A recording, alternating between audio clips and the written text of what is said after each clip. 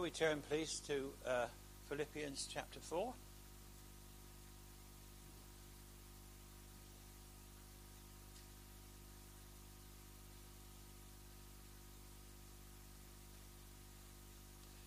Now, if I was to mention the word prescriptions, you would all know what I am talking about. One goes to see the doctor about a problem, a medical problem, and the doctor diagnoses what he or she thinks wrong and writes out a prescription.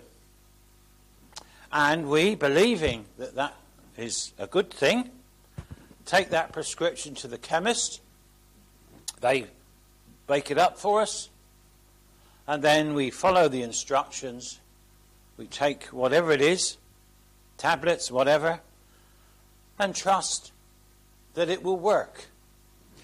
Often it does. Sometimes it doesn't. And sometimes we have to have a continual prescription because we have a condition that needs continual treatment. For example, blood pressure or something similar. Tonight I want to talk about a prescription. And this is a prescription found for maintaining God's peace in our lives. And we find it in verses 8 and 9. Finally, brethren, whatsoever things are true, whatsoever things are honest, whatsoever things are just, whatsoever things are pure, whatsoever things are lovely, whatsoever things are of good report, if there be any virtue, and if there be any praise, think on these things. Those things which ye have heard, both learned and received and heard and seen in me, do, and the God of peace shall be with you. These two verses are intensely practical. And what Paul is doing here, he's encouraging the Philippian believers, and he's encouraging us as we read them and seek to learn from them,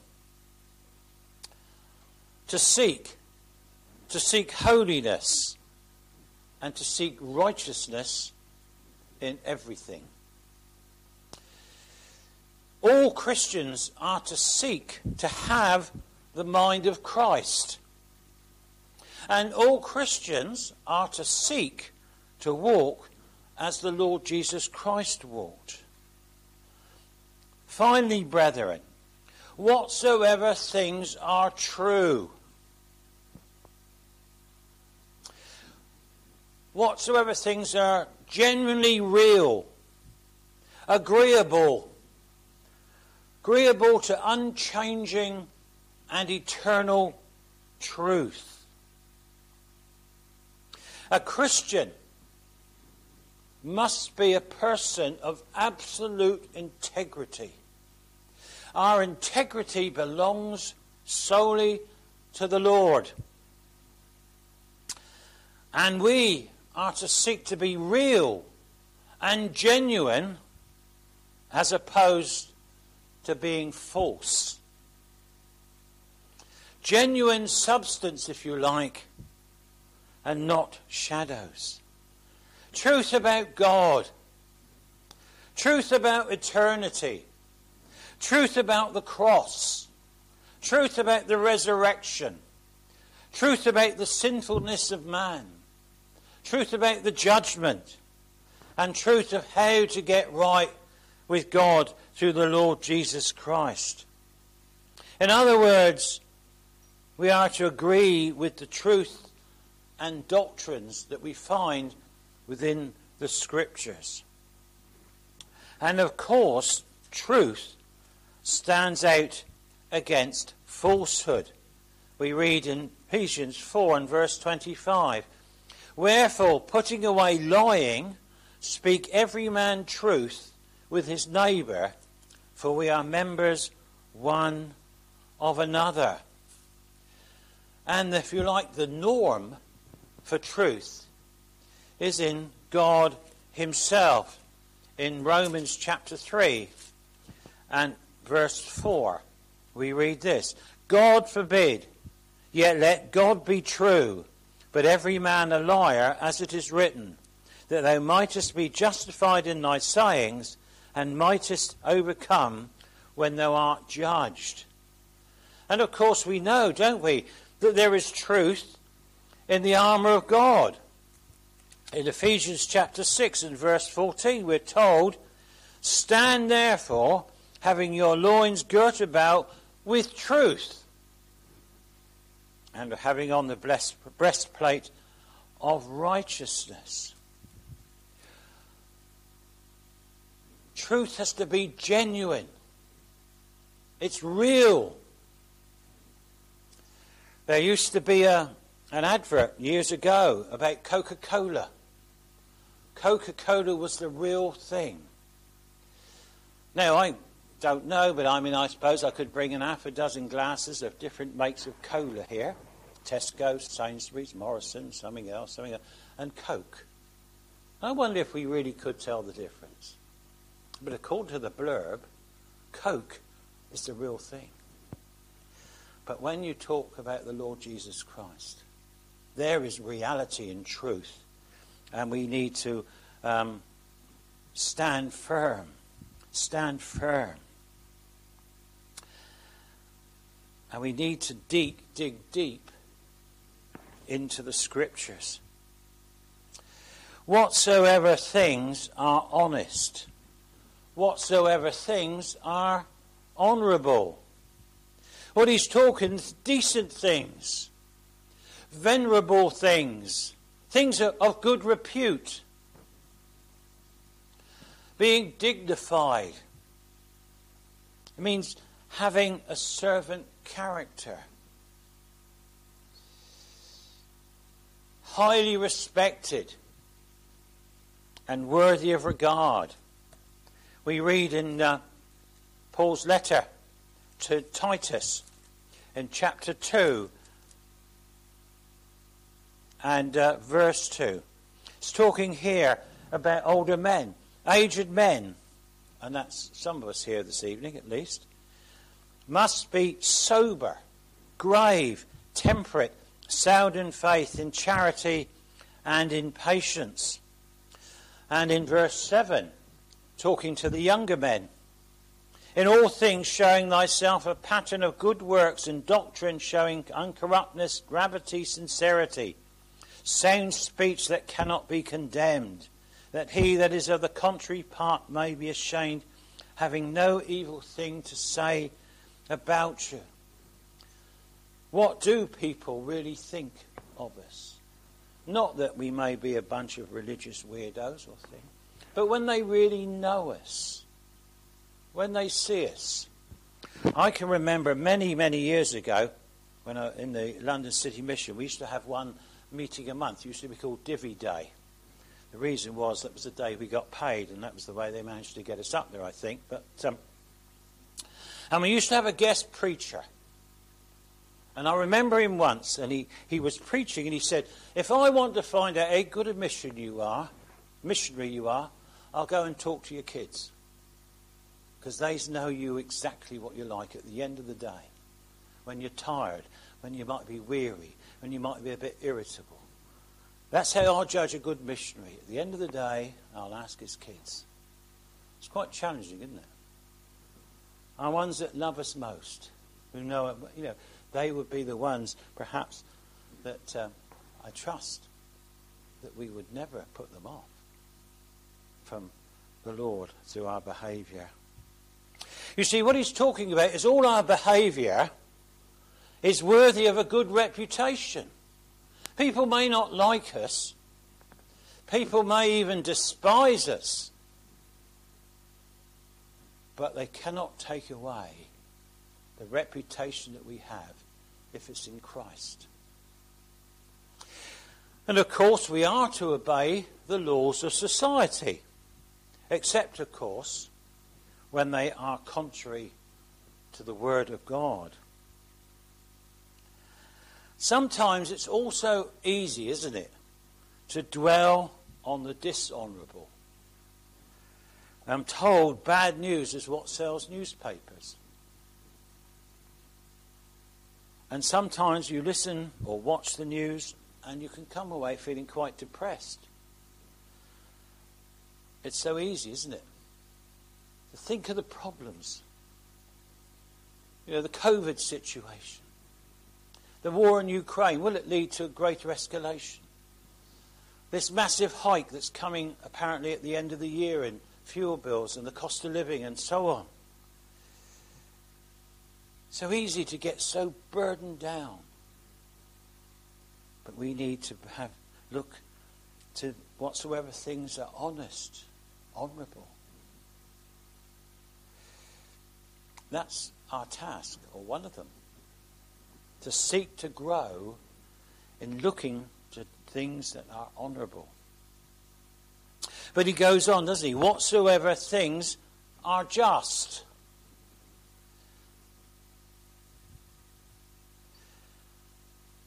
In other words, things that are agreeable to justice and righteousness. Now, of course, the problem is with human justice is it's so highly fallible and gets so much wrong. And it's so easy, isn't it, to rush to judgment.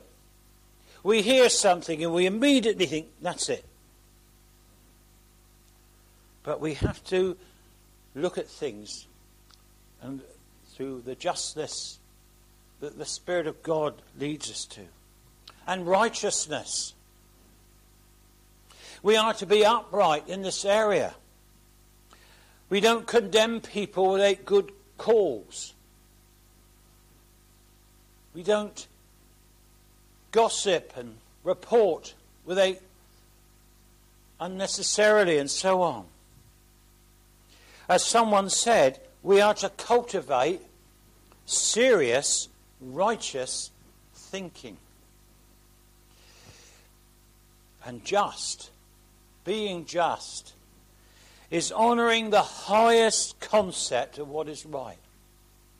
And we can only know that through the help and enabling of the Spirit of God himself.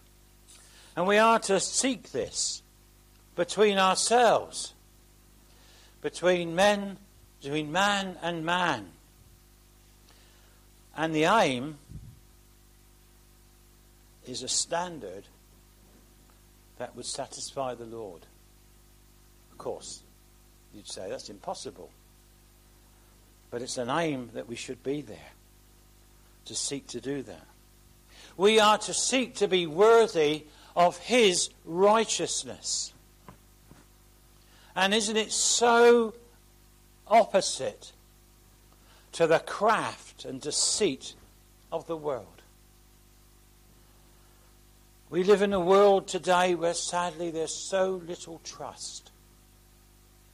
People try to take shortcuts. People deceive. People tell lies. And some people seem to think there's nothing wrong with it if you get away with it.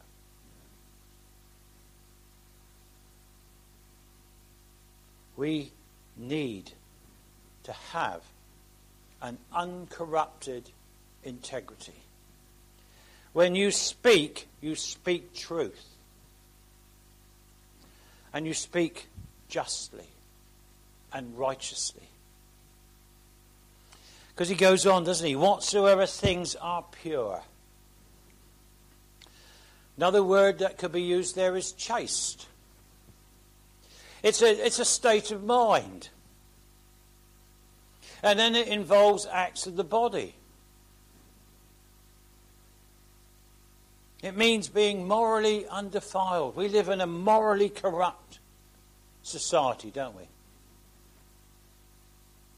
We live in a society where things that, well, if our parents knew about, they would be totally and absolutely shocked.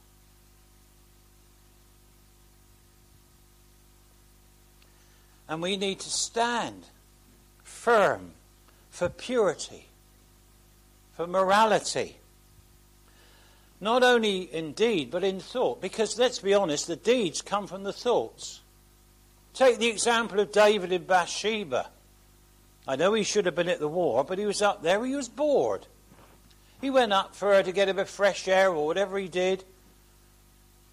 And he looked and he saw Bathsheba having a bath. Now you could argue you shouldn't take a bath on the top of a roof. But there she was. Now David should have thought, this is as far as I go, and gone back downstairs. But he didn't. He looked, and the look became lust, and the lust became adultery, and eventually adultery became murder. Thoughts, always bad thoughts, often lead and do lead to bad deeds. Remember when Paul wrote this letter to the Philippian church, they were surrounded by pagan immorality. And indeed, pagan decadence. And isn't that so true for us today? That we are surrounded by pagan immorality and decadence. And what a witness it is when we stand for truth. When we don't go along with the herd. When we say, no, I don't agree with that. I think that is wrong. Yes, there'll be flack to come our way. But we're here to serve Christ. And we have to have purity within our minds. You see, if we're going to be a witness for Christ, we are going to need a standard that's irreproachable. Now that is probably impossible, but we are to seek it. We mustn't be those who people say, yes, he doesn't do what he says. We are to be those that they say what he says is what he is. Whatsoever things are lovely. Here the word lovely means amiable. That's both in our conversation and our conduct. Sad, isn't it? That some people are so miserable. They've got nothing to say about anyone. I could never encourage anyone. Could never do anything. We need to be amiable. It's an attitude of mind. It is something with the Lord's help we cultivate. We are to seek to be gracious to other people. We are to seek to please people rather than ourselves. And it can take sometimes a hard work, serious business. My grandson showed me a book he's reading. It's called How to Grow Dragons. And it starts off by saying, growing dragons is a serious business. Do you know, being a Christian is a serious business. Seeking to be amiable and kind, especially to some people that are not at all kind and amiable to us, can be difficult. We are not to be irritable. We are not to be impatient. We are not to be insensitive. We are not to be morose. And in all this, of course, we need to seek to be acceptable to the Lord. Whatsoever things are of good report. Things that are useful. Things that are profitable for people. Things that are well-sounding. Things that are commendable. Things that are laudable. Things that are truly reputable. It is being courteous. It is being respectful. We're not to be those that seek popularity. We're not to be those who go for vain glory. And he goes on to say, if there be any virtue. Virtue means the promoting the good of mankind. And of course, what he's given here in verse 8 is not a complete list. You can add on to it anything that has true virtue. Think on it. Think of good report. If there be any virtue, think on these things. Display it. Open up your mind to these things. You see, virtue grows on the tree of salvation. And the tree, of course, is faith. And the roots of the tree are in sovereign grace. And what he's saying is, think on these things. Esteem them. Recommend them. Practice them. These things are of excellence. Take these things into account. Virtue is a quality, and praise is virtue's due. If there be any praise, think on these things. We need to be those who seek to guard our minds and guide our mental state by what we allow ourselves to think or ponder upon or look upon. Our thought life is so very important. We read in Psalm 94 and verse 11, "The Lord knoweth the thoughts of man, that they are vanity." We read in Psalm 66 and verse 18, "If I regard iniquity in my heart, the Lord will not hear me." And one more verse from the Psalms, 139 verse 2. "Thou knowest my downsitting and mine uprising. Thou understandest my thought afar off." And we are to be those, as he says here in verse 9, we are to learn from Paul's teaching. Because what Paul is teaching here in Philippians is the Word of God. It's inspired by the Holy Spirit. Those things which ye have both learned and received and heard and seen in me, do. And the God of peace shall be with you. It is received by faith as a salvation from God. What they saw, this is what they saw in Paul as he served amongst them. And what Paul is saying is, you take them. This is not an option. This is not take it or leave it. You take them as a rule of faith and practice. And that's what Paul taught and what Paul delivered, didn't he? 1 Corinthians chapter 15 and verse 1. "Moreover, brethren, I declare unto you the gospel which I preached unto you, which ye also received, and wherein ye stand, by which also ye are saved, if ye keep in memory what I preached unto you, unless ye have believed in vain. For I delivered unto you, first of all, that which I received, how that Christ died for our sins according to the Scriptures, that he was buried, that he rose again the third day, and according to the Scriptures," and so on. And in Galatians chapter 1 and verse 12, "For I neither received it of man, neither was I taught it, but by revelation of Jesus Christ." That's why we follow and read Paul and Philippians, and of course in other letters, because he received it from the Lord. And he received it from the Lord for his benefit and for the church at Philippi's benefit, but also for our benefit as well.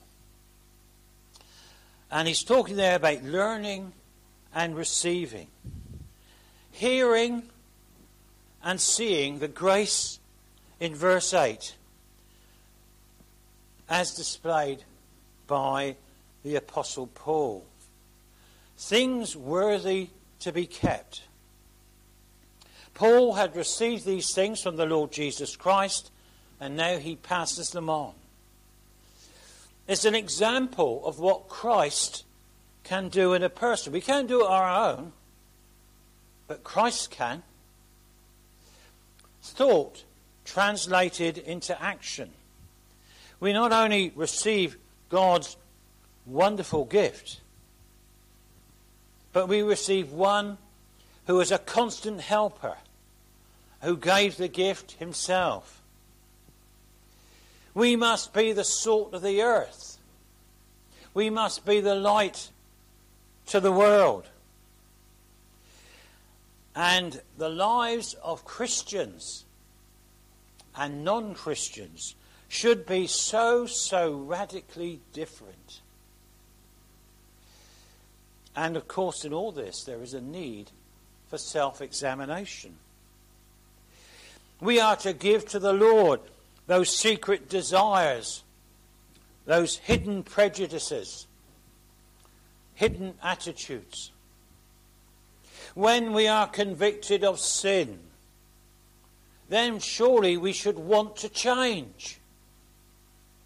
A desire to grow in holiness, to show the fruit of the Spirit in our lives, to be more loving, to be more joyful, to be more patient, and so on. And we cannot have peace with God if we are disobedient. And we are to live out these things in our lives. Our actions are the outward expression of our thoughts, if you like, the seen and the unseen. The unseen, of course, is the maker of the other, the seen. There, of course, is a need, and I'm sure you don't need to remind you, for a daily reading of the Word of God, for prayer, for meditation with the Lord. Spiritual growth doesn't happen automatically. It's not something you send away for. It's something that one has to work at and pray for and practice. True believers hear when the Lord is speaking to them. True believers meditate with the Lord. They meditate to understand and then act upon what the Lord is saying. And this indeed becomes a constant process through our lives. We are to be and seek to be men and women of large-hearted love, charity. To be men and women of steadfast loyalty. Dwell in God's peace amidst all the storms. What does he say in verse 7? And the peace of God which passeth all understanding shall keep your hearts and minds through Christ Jesus. Is that true for us this evening? Is the peace of God keeping you, your heart and your mind in Christ Jesus? Free from fear, free from doubt, free from worry,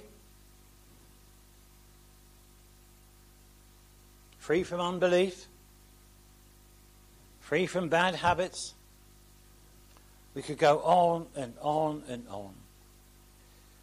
But we are indeed to seek to apply that to ourselves. And all we have to do is ask him. The Lord is so gracious and so generous with his blessing to his people.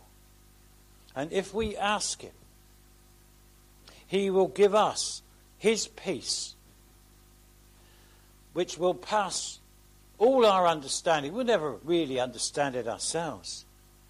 But what it will do, it will keep our hearts and our minds centered on him and not on the problems that we face or the world faces or whatever.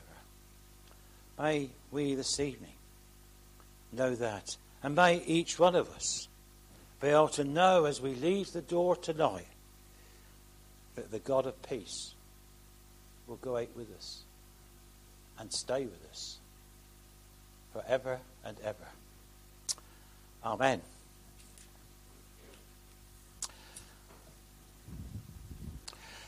Our last hymn is number 766. When peace like a river attendeth my way, when sorrows like sea billows roll, whatever my lot, thou hast taught me to say, it is well with my soul. Number 766.